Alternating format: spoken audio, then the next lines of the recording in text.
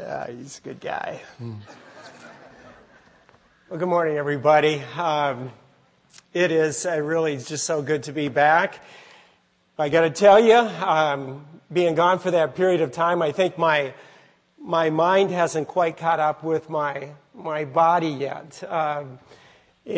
So be patient with me in these few minutes. If I seem a little distracted at points, it might be that my mind's not here. It checks out. But before I introduce our speaker this morning, I'd just like to say a bit about our sabbatical and the time that you've spent in prayer during these 4 weeks. They both really are so closely connected to each other. First of all, your prayer, I can't tell you how much it meant to me to know that during this time that we've been gone, you've had this emphasis on prayer.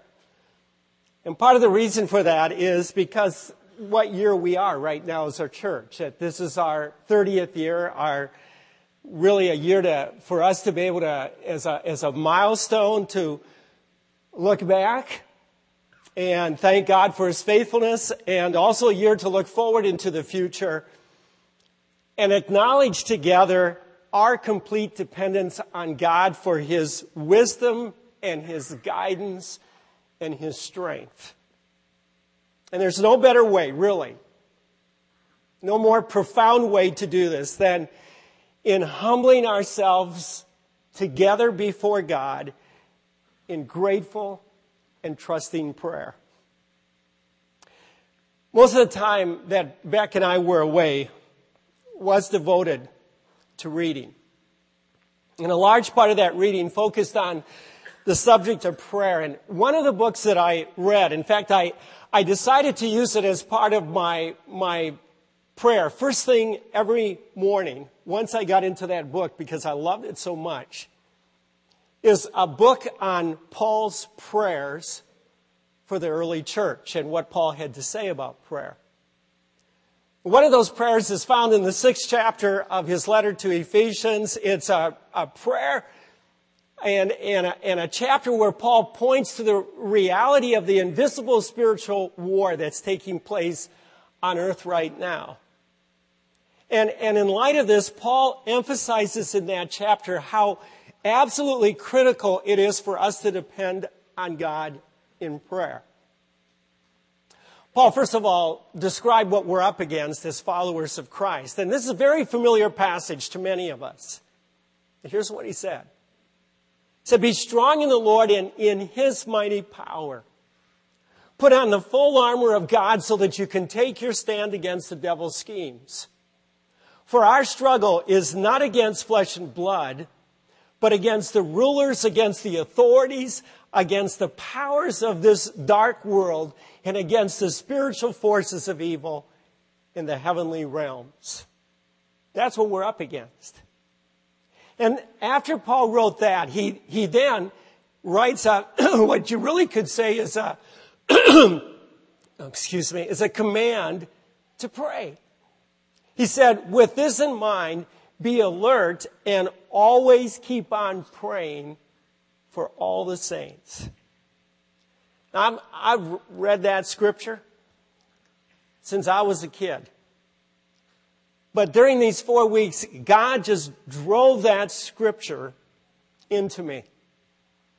And I've got to tell you, everybody, I'm convinced that everything that we have accomplished as a church is because of God's power and God's faithfulness to guide us and provide for us for these 30 years. I believe with all my heart that every person who's trusted in Jesus Christ as their Savior, every single step of spiritual growth in our lives, every ministry inside and outside this church that we've been privileged to be a part of, and even this property and this building, all of this is a result of prayer, and each one a spiritual victory in an unseen spiritual battle. I'm excited for our future as a church. But I also know that what was true in the past is equally true in the years to come. You and I, we are completely dependent on God. Completely. And this includes a challenge that we put in front of ourselves this year, the challenge to eliminate our debt as a church. Without doubt, it's a God-sized challenge. It's a challenge that puts us on our knees before God in prayer. But it's a challenge that's worth taking because it will strengthen our ability to serve God in the years to come. I'm so thankful for what's been achieved up to this point. And in March, we're going to come back to this and we're going to restart our journey toward completing that challenge. Well, Beck and I did devote most of our time away to reading, which someone might think was an odd thing to do because of where we were. And some of you know, and many of you maybe do not know, but Beck and I were in Costa Rica. And we ended up there because our son has a good friend and a business associate in Minneapolis who has a second home there. And so we were able to stay in that place, and it was beautiful. It was a house on the side of a mountain overlooking the Pacific Ocean. So it had a deck out front, and that's where we sat and did our reading. Now, someone might say that, boy, that's kind of weird. You're in a place that's so beautiful in another country. Why wouldn't you just travel? Well, that's not what we were there for. This wasn't a vacation to do the tourist kind of a thing. It was a sabbatical intended to give us rest and to strengthen our personal walk with God and our ability to do ministry. And that's why most of our time was spent reading, and why we decided to focus a large share of that reading on the subject of prayer, and with it to spend significant time in prayer many of the days that we were there. And now looking back, we're so glad we did that. And, I got to tell you, it was good having a car only 8 days of the 4 weeks that we were there. It was good taking just 5 days to do the tourist kind of a thing. You know why? Because it slowed us down and we truly rested. And it gave God the time to speak into our hearts and to refresh us for ministry. Now, next Sunday, I'm going to begin a 5-week series on the life of Jacob. And then I'm going to follow that series with a series on prayer where I'm going to unpack at least part of what God taught me in these 4 weeks about prayer. And so that's all I'll say about that this morning. I could spend the rest of the morning talking about our time, but that's not our purpose here today. Our purpose here today is to finish our series by learning about Mormonism.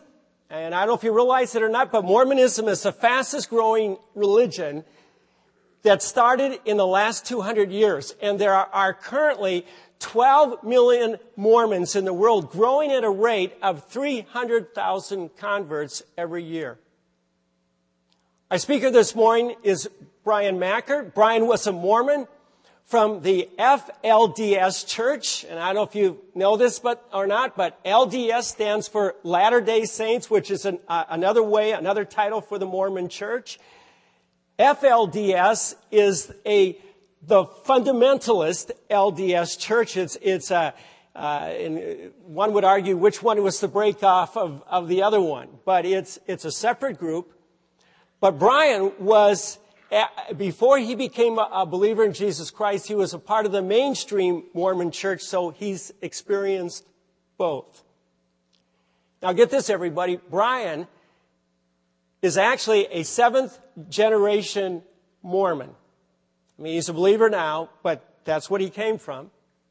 His roots go all the way back to the early days of Joseph Smith, who started the Mormon Church. In fact, some of his great-great-grandfathers, going all the way back, were part of forming early Mormon Church doctrine. Brian's the 28th child of a 31-child family. Anybody else here have 31 kids family? 4 mothers and 1 father. In 1996, Brian came to a saving relationship with Jesus Christ. And he's the author of a book that I'm going to tell you about when Brian finishes. But let's welcome Brian Mackert with us this morning.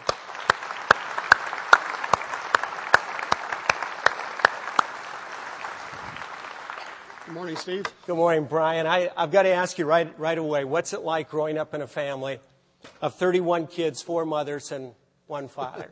Well, Steve, imagine the normal sibling rivalry that you have in a monogamous family. Now multiply that by an exponent of 31. What you get is chaos. And for the mothers, daily life was just trying to manage that and keep everything from turning into chaos in the house. Because of the financial burdens that were placed upon our family, because of how large it was, one of the moms stayed home, and with the help of the older children, she took care of all of us. And the other 3 moms, they went out and they worked to help support us. And so actually I was raised by one of my other mothers, not my biological mother. And she was more of a mother to me than my own mother. But the hardest part was there was constant competition within the family for my father's attention. Imagine having 31 children. How do you spread yourself thin enough to give each child the love and nurturing that they need to be able to grow up emotionally healthy and well? Wow. It's impossible. No matter how thin you spread yourself, you wouldn't be able to do that. Plus, there was rivalry between the mothers as they fought for the limited resources of our family for their own children. And so it was a very strange dynamic to grow up in, a very turbulent dynamic. I can only imagine. Now, you probably should tell everybody, what is really the major difference between the FLDS church and the LDS church? Well, Joseph Smith started practicing polygamy as part of his expanding theology on God. Okay. And he started that in 1834 was when he presented his revelation on that. And my 4th great-grandfather was one of the first High Council members. There were only 12 of them. He was one of the 9 that voted to accept that revelation as a revelation from God and incorporate it into the canon of Mormon Scripture. Okay. So from 1834 is when they started practicing polygamy. Well, in 1890, the Mormon Church, under pressure from the United States government, revoked the practice of polygamy. But they didn't start excommunicating members until the 1930s. And when they started excommunicating members in the 1930s who were still practicing polygamy, that's when my family broke away from the Mormon Church, because they felt that polygamy was an essential to the faith that couldn't be just disposed of. Okay. And that's how the fundamentalist movement started. And that's how it started? Yes. Okay. And the theological reason, again, just so everybody gets that, behind polygamy?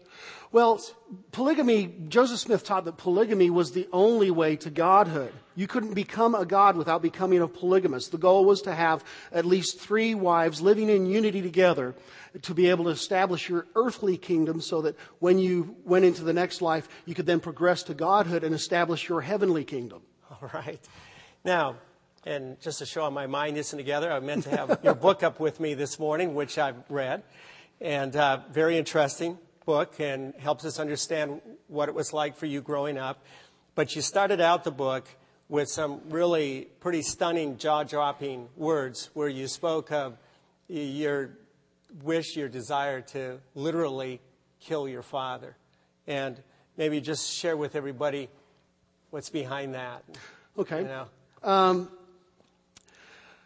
I went through a really tough period in my life that ended up getting me into a counselor's office, where I sat down to talk with a counselor because I was plotting my father's murder. See, when I was 13, my mom divorced my father, and she sat me down to tell me the reason why was because my father had been sexually abusing my sisters. And the statute of limitations had already expired. And so there was no justice under the law for my sisters. So I began plotting my father's murder, partly because I wanted justice for my sisters. I wanted my father to pay for his crimes. But I also began plotting his murder because of a doctrine that Brigham Young taught that many of the fundamentalists still hold to today. And it's a doctrine called blood atonement, where Brigham Young taught that the blood of Christ wasn't sufficient to pay for certain sins. We had to shed our own blood to be able to pay for those sins. And so in plotting my father's murder, 1, I was getting justice for my sisters, and 2, I was setting my father free from the torments of an eternal hell. Wow. Okay, Brian. Well, I'm going to take any more time. We had a lot to learn from you this morning. So how about if I just pray and then All right. we'll let you go. Teach us, that is. Father, thank you for Brian's willingness to be with us this morning. And having read, Father, what he so carefully prepared, I know we're going to get a lot of good information this morning that will give us an understanding of Mormonism. And so, Father, I pray that you will strengthen Brian, give him peace as he shares and teaches us, and guide him, Father, and help us to learn. In Christ's name, amen. Thanks, Brian. Thanks so much. Thank you, Steve. All right. Good morning, Brookside. I hope you're awake, and I hope you've had your coffee, because we're going to throw a lot of information at you hard and fast. Thank you for the warm welcome earlier, and I'd like you to join me in welcoming any Mormons who might be with us today.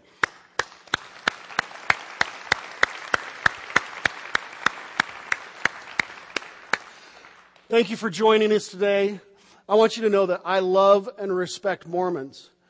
I respect Mormons because of their values, their good morals, and because of their devotion to good, clean living and to families, but most of all because of their love for God. And I love Mormons because, well, quite frankly, everyone I knew growing up was a Mormon. And the people that I love the most in this world are Mormon. And it's out of this love and respect that we bring this message to you today. I pray that it will help you grow deeper in your relationship with Jesus Christ. So I hope you've got your Bibles handy. If so, turn to Isaiah chapter 43 and put your finger there as I set some things up for us. Now, one problem that always arises when discussing Mormon theology is that there isn't a single source that we can go to in Mormon scripture that summarizes all of Mormon theology.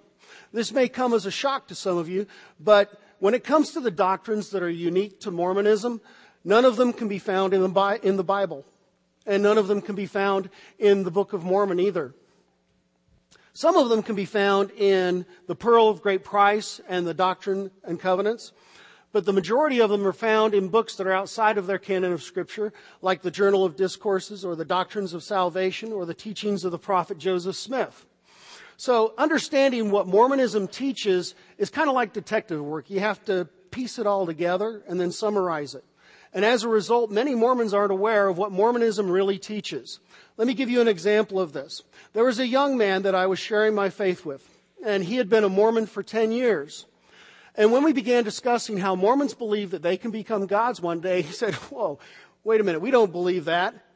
You see, he'd already gone to his missionaries, his bishop, and his stake president, and they all denied that Mormonism teaches this. Well, I assured him that Mormonism does. And naturally, he insisted that I show him where I got this idea from. So I sat down and I showed him in Joseph Smith's own words from the 132nd section of the Doctrine and Covenants, where Joseph Smith says, "Then shall they be gods, because they have no end." Well, he was shocked that his religious leaders had lied to him. And he went back and he confronted them. And each one of them said that the reason why they had lied to him was because he wasn't ready for that level of light yet. Well, needless to say, he renounced his Mormon faith and he became a Christian. So, folks, I'm not here to discuss what you believe about Mormonism. That would be impossible and it would be presumptuous on my part.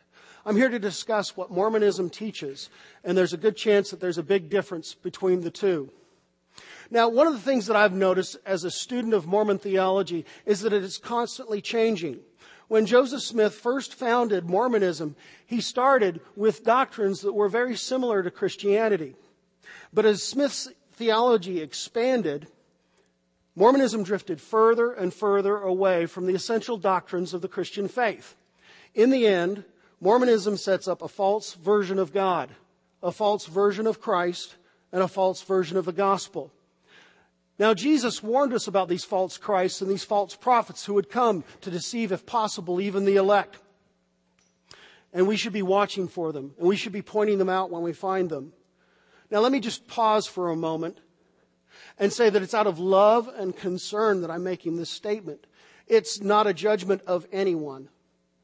I'm simply being honest about an analysis of what Mormon theology presents.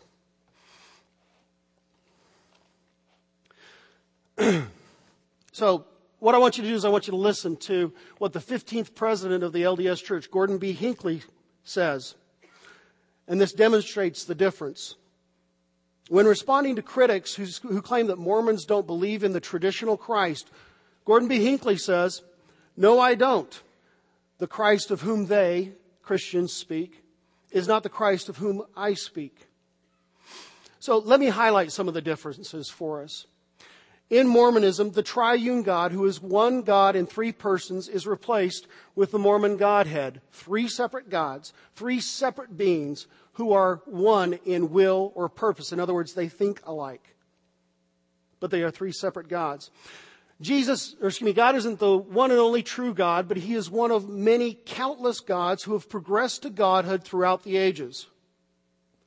Jesus isn't God incarnate or God in the flesh. Jesus isn't the creator of heaven and earth, but merely part of God's creation. And Jesus isn't the only Son of God, but merely the firstborn of God's many spirit children. Also, in Mormonism, the atonement of Christ does not atone for mine and your individual sins. It atones for Adam's fall in the Garden of Eden. We have to earn our own salvation, and therefore, salvation is not by grace through faith, it is by works.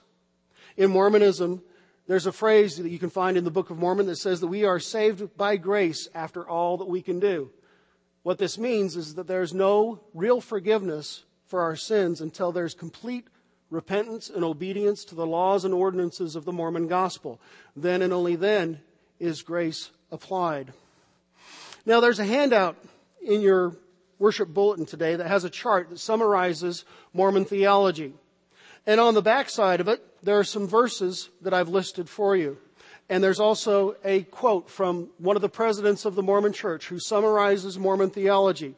And I've put this together for you so that you can use it as a quick reference guide in the future. But for now, I want you to hold on to this because we're going to be referring to this throughout the service today.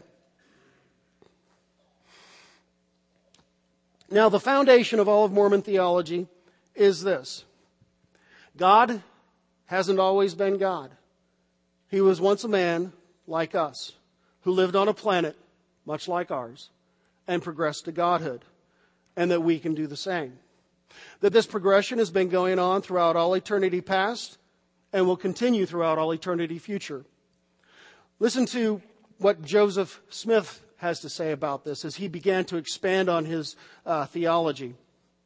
Joseph Smith says, "God Himself was once as we are now and is an exalted man. We have imagined and supposed that God was God from all eternity. I will refute that idea." Now, before we can define Mormonism, we need to understand a few key theological concepts. The first is that by its own definition, Mormonism teaches polytheism.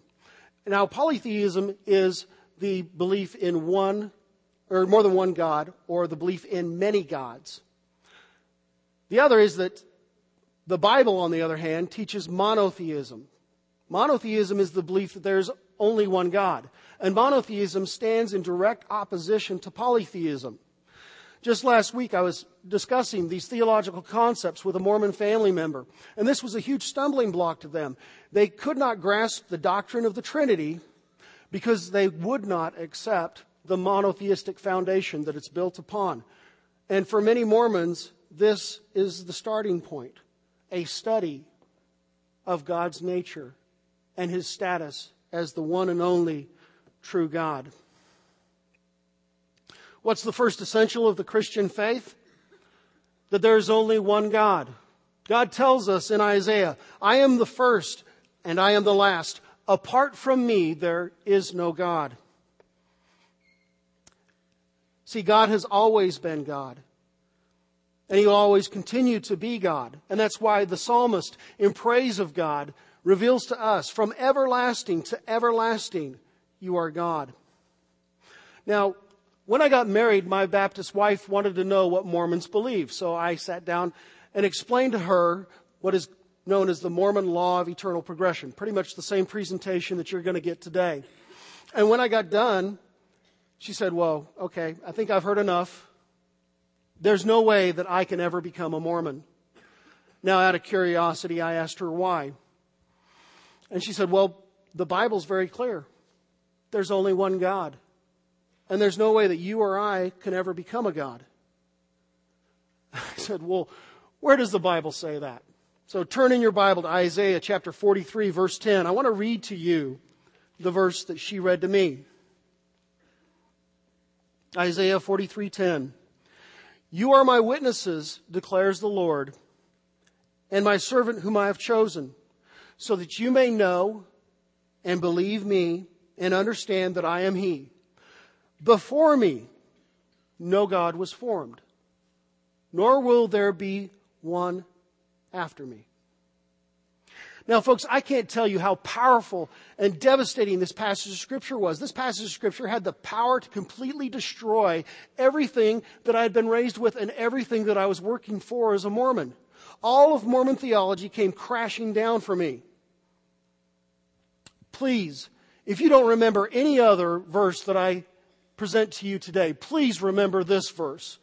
Why do you need to remember this verse? Because it's an important verse. Why is it an important verse? Because it explains to us an important essential about God's very nature, and that is that He is truly unique. He is the first God, and He is the last God, and apart from Him there is no other God. He's the only God in existence. He is truly one of a kind. He is the only member of His species. There isn't a race of gods out there like there's a race of men. There is only God.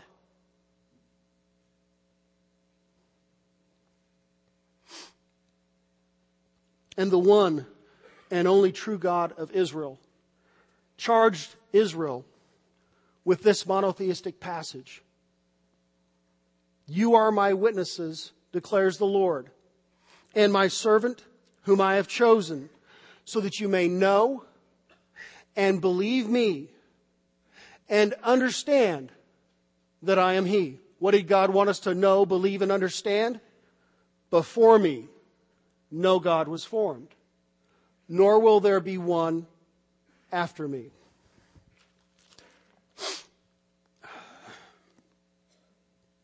Now we need to understand that this isn't Isaiah speaking to us, but this is God speaking to us through Isaiah. And I don't know of any other higher authority than God. And when God says something, I don't know about you, but it settles it for me. The thinking's done. And God says that there were no gods formed before Him, and God says there will be no gods formed after Him either. Now, at first I thought that this was just one passage of Scripture that had been taken out of context somehow, or that hadn't been translated correctly. But as I began to study the nature of God, I found that there were many other monotheistic passages throughout Scripture. But don't take my word for it. I want you to listen to what the fifth president of the LDS Church, Lorenzo Snow, said. When summarizing Mormonism, he coined this phrase, which happens to be the most concise definition of Mormonism ever written. He says, as man is, God once was. As God is, man may become. Now, there are many other quotes that I could give you today, but because there isn't sufficient time, I'm forced to move on. But throughout Scripture, the triune God of Christianity has been explaining things to us about His nature, and He's been doing so in ways that our finite minds can understand. He tells us that He is eternal, from everlasting to everlasting you are God. That He is the first God and the last God, and apart from Him no other God exists. And that no gods were formed before Him, and none will be formed after Him either. And that He, the all-knowing God, knows of no other gods. See, all others aren't really gods, but wannabes. They are either men who are trying to establish their own divinity, or they are idols invented by men. But either way, they aren't really gods, because there's only one God in existence. The bottom line is this. Either God is a liar, or Mormonism is false.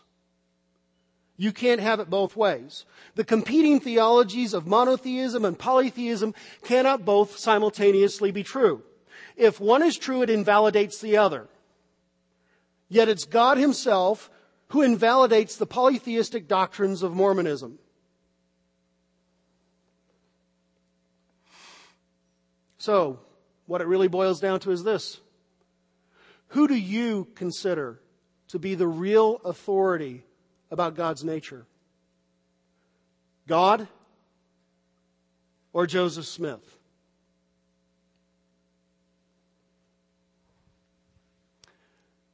Excuse me, can I get some water up here? Thank you. Getting a little dry here. Now, thank you very much. Now, there are three key phases of Mormon theology that we're going to focus on today. Sorry, cameraman. And they are, where did we come from? Where are we now? And where are we headed? Every major world religion has a story of origin, and this story of origin tries to explain these three quick questions. It tries to answer them. Mormonism is no different. And so this is what we're going to focus on today, is the story of origin for Mormonism. Now, if you've got your chart in your hand, we're going to start in the upper left-hand corner.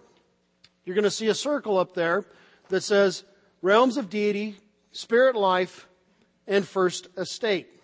This is what I'm going to be referring to as we discuss what Mormons call the pre-existence theology of Mormonism. Now, in the pre-existence, Mormonism teaches that God has a body of flesh and bones as tangible as ours, and that He, with His many goddess wives, yes, God is a polygamous, He, with His many goddess wives, procreated and produced spirit children. And these spirit children have no physical bodies. They're in spirit form only. And the firstborn of God's spirit children was Lucifer, and Jesus. And the secondborn, boy, sorry, Mormons, I didn't mean to offend. The firstborn was Jesus. The secondborn was Lucifer. And in Mormonism, Jesus and Lucifer are our spirit brothers.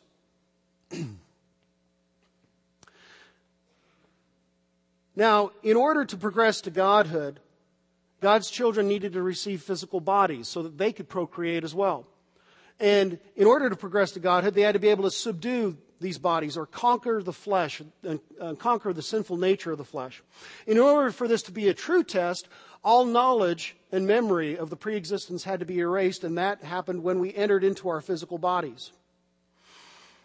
And in order to be tested by the flesh, we had to fall into a sinful nature and become mortal. So in Mormonism, Adam's fall in the Garden of Eden was a good thing. It was a blessing in disguise. Because if he had never fallen in the garden, we wouldn't have been able to progress to godhood. So God, in the pre-existence, asked Jesus and Lucifer, his two oldest spirit children, to present a plan before the council of gods for man's salvation. And the council of the gods chose Jesus' plan. And this infuriated Lucifer. And Lucifer led a revolt in heaven, and then there was a great war in heaven. And in the war in heaven, Lucifer and his armies were defeated. And they were cast down to earth. They were cast down in spirit form. They could not receive physical bodies. They could not progress to godhood. But they were cast down to earth to tempt the souls of men. There was another third of the host of heaven that were neutral during the war in heaven, or they were proven cowards in battle. Now, God allowed them to receive physical bodies and to progress to godhood, but God cursed them. Because they had failed to act for God in heaven, they would not be allowed to act for God on earth. And in Mormonism, the priesthood is the power and authority to act for God on earth. In his book, Mormon Doctrine, Bruce McConkie explains this for us. He says, those who were less valiant in the pre-existence and who thereby had certain spiritual restrictions imposed upon them during mortality are known to us as the Negroes. Such spirits are sent to earth through the lineage of Cain, the mark put upon him for his rebellion against God and his murder of Abel being a black skin.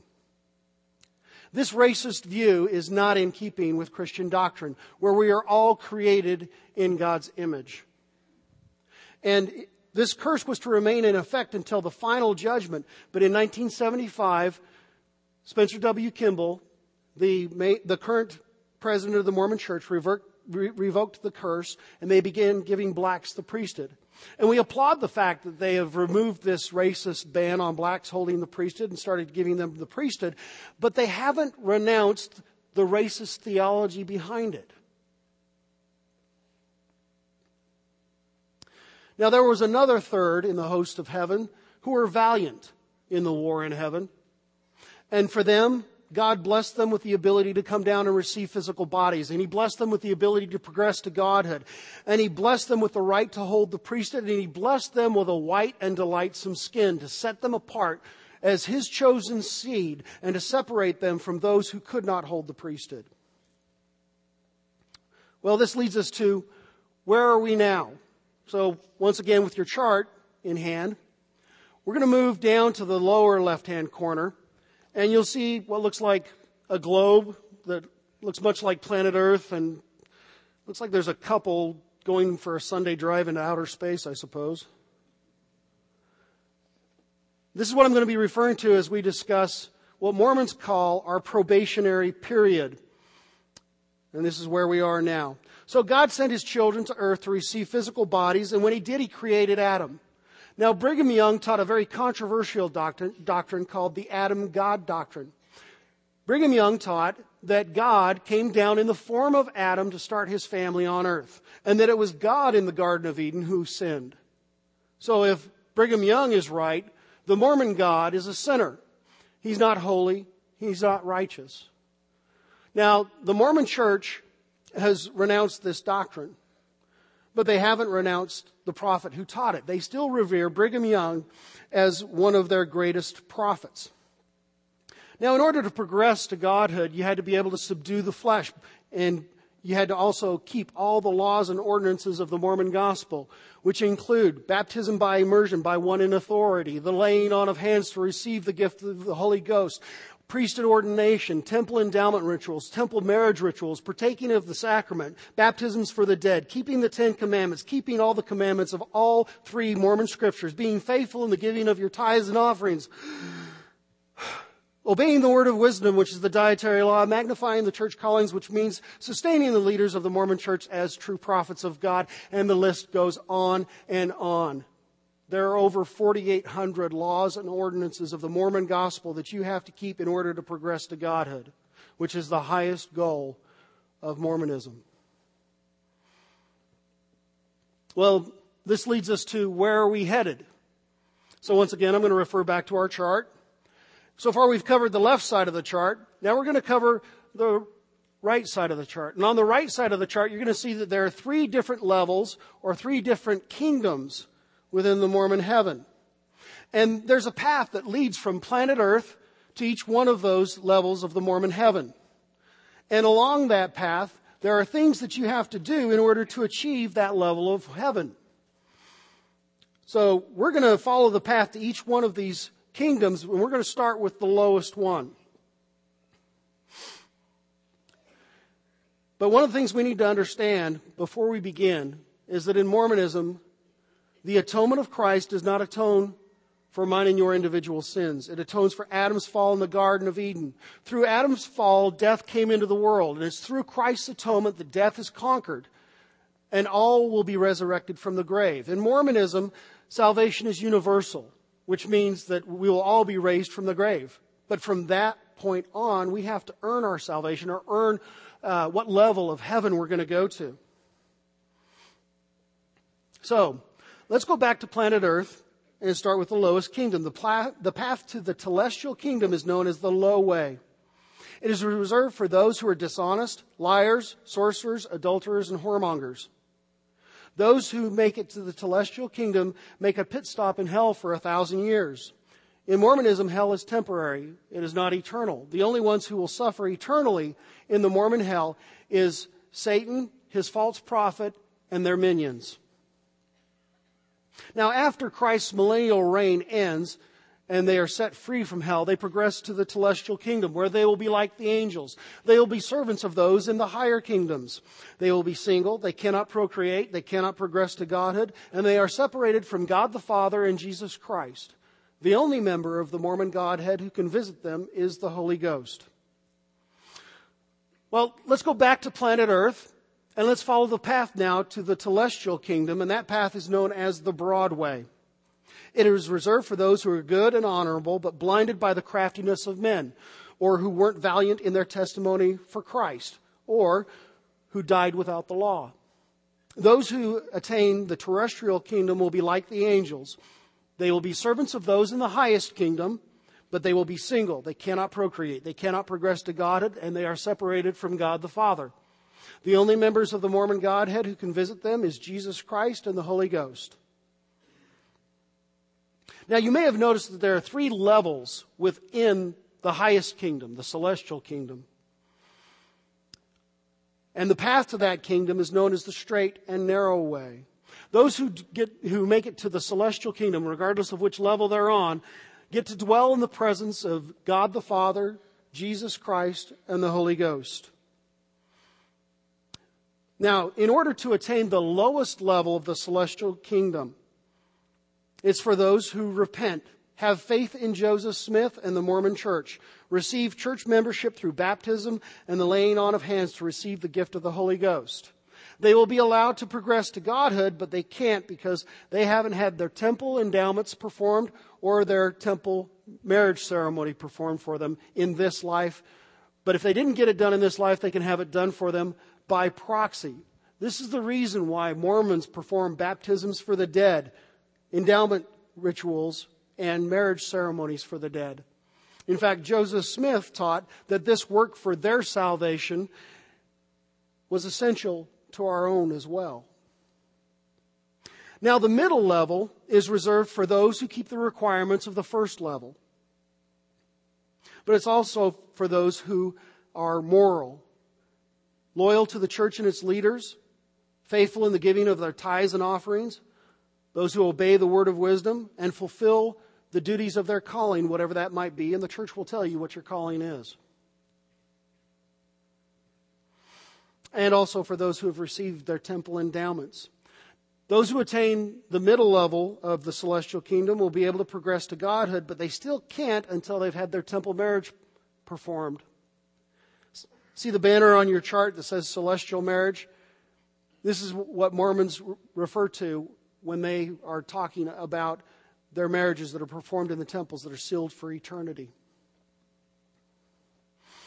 Now they can have those done in this life or by proxy. After that, they'll be able to progress. Now the highest level of the Mormon celestial kingdom is the inner circle of God's family. It's available to all those who keep the requirements of the first 2 levels and who've had their temple marriages performed.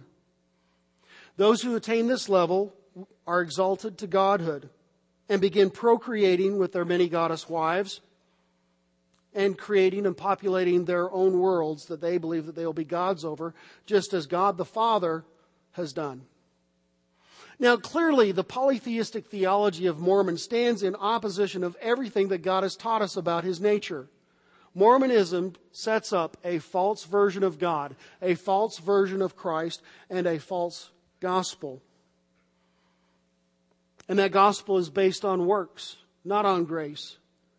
And it was this works-based theology that really messed with me when I first started going to a Christian church. See, I was trying to do everything I could to earn my salvation. I was singing in a choir. I was teaching Sunday school classes. I was singing in a praise and worship band. And I was going on evangelistic crusades trying to get people to say the sinner's prayer. But there was a problem. And that was there was a sinful nature that hadn't been dealt with yet. And that sinful nature began to mess with my marriage. And as I was striving to become the man that God wanted me to be, I set aside my prayer time as my drive to work. And so as I drive to work, it was just me and God in the front seat of my car. And about this time, the pastor of my church began teaching a sermon series on the new creation that comes to those who are in Christ. And as I looked in the mirror, all I saw was the same ugly man that I'd always been. Nothing had changed about Brian. There was no new creation. The only thing that had changed about Brian was, Brian got better at playing church. Brian got better at hiding his sins. But there was no new creation. So one day on the way to work, I got into an argument with God. I wanted answers. And God answered me and He said, Brian, what's wrong? And I said, my life is a mess. And you said you'd make a new creation out of those who come to you, and I see no evidence of this in my life. And God asked me, Brian, who died for your sins? And I said, well, you did, Lord. And He said, okay, well, what's missing then? What haven't you done?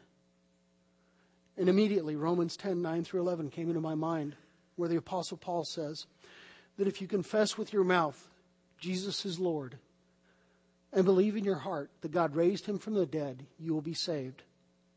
For it is with your heart that you believe and are justified, and it is with your mouth that you confess and are saved. As the Scripture says, anyone who trusts in Him will never be put to shame. So I confessed to God that I hadn't taken this step of faith. And God said, you wonder why sin still rules in your life? I can't fix what you haven't given me, Brian. And I knew in that moment that what God wanted wasn't a sinner's prayer.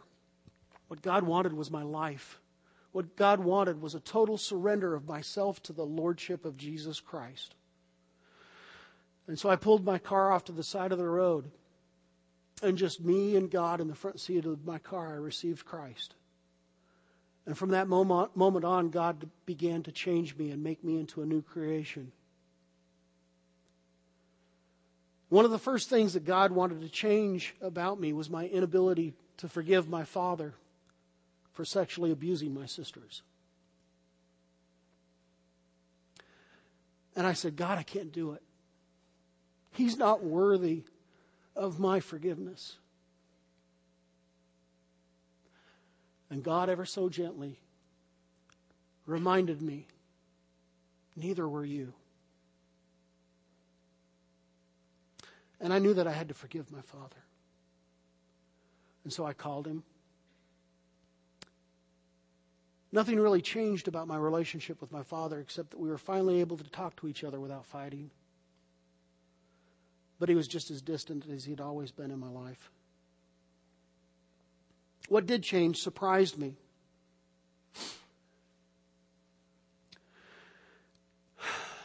See, when I learned to forgive, God was able to come in and start healing me. God wanted me to learn that forgiveness isn't a feeling that you wait to have and then express. Forgiveness is a choice that you make to no longer hold the other person accountable. Isn't that what God did for us in Christ? He made the choice to no longer hold us accountable for our sins. And so I made the choice to forgive my father. And when I did that, God was able to come in and begin healing me. You see, when we hang on to that anger and that bitterness with everything that we've got, God can't come in and begin to heal and make you whole. He can't take that out of your hands. And that thing that you're holding on to so tightly is what is destroying you and tearing you apart. And I really didn't understand this until I came upon this statement that Jesus makes in Matthew chapter 28, verse 30. Jesus says, "Come to me, all you who are weary and burdened, and I will give you rest. Take my yoke upon you and learn from me, for I am gentle and humble in heart, and you will find rest for your souls. For my yoke is easy, and my burden is light."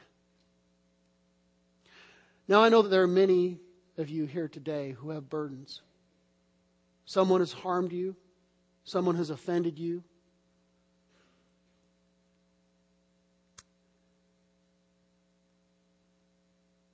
What I'd like you to do is just bow your heads for a moment and close your eyes. Because what God wants right now is for you to understand the healing power of forgiveness and the healing power of Christ. And while you've got your heads bowed and your eyes closed, we're going to meditate on this verse for a moment. Jesus says, "Come to me, all you who are weary and burdened." What's your burden? Has someone harmed you? Has someone offended you? Is there something in your life, some event that you aren't able to forgive yourself of? What's your burden? Christ promises those who will come to Him that you will find rest. Let me ask you a rhetorical question.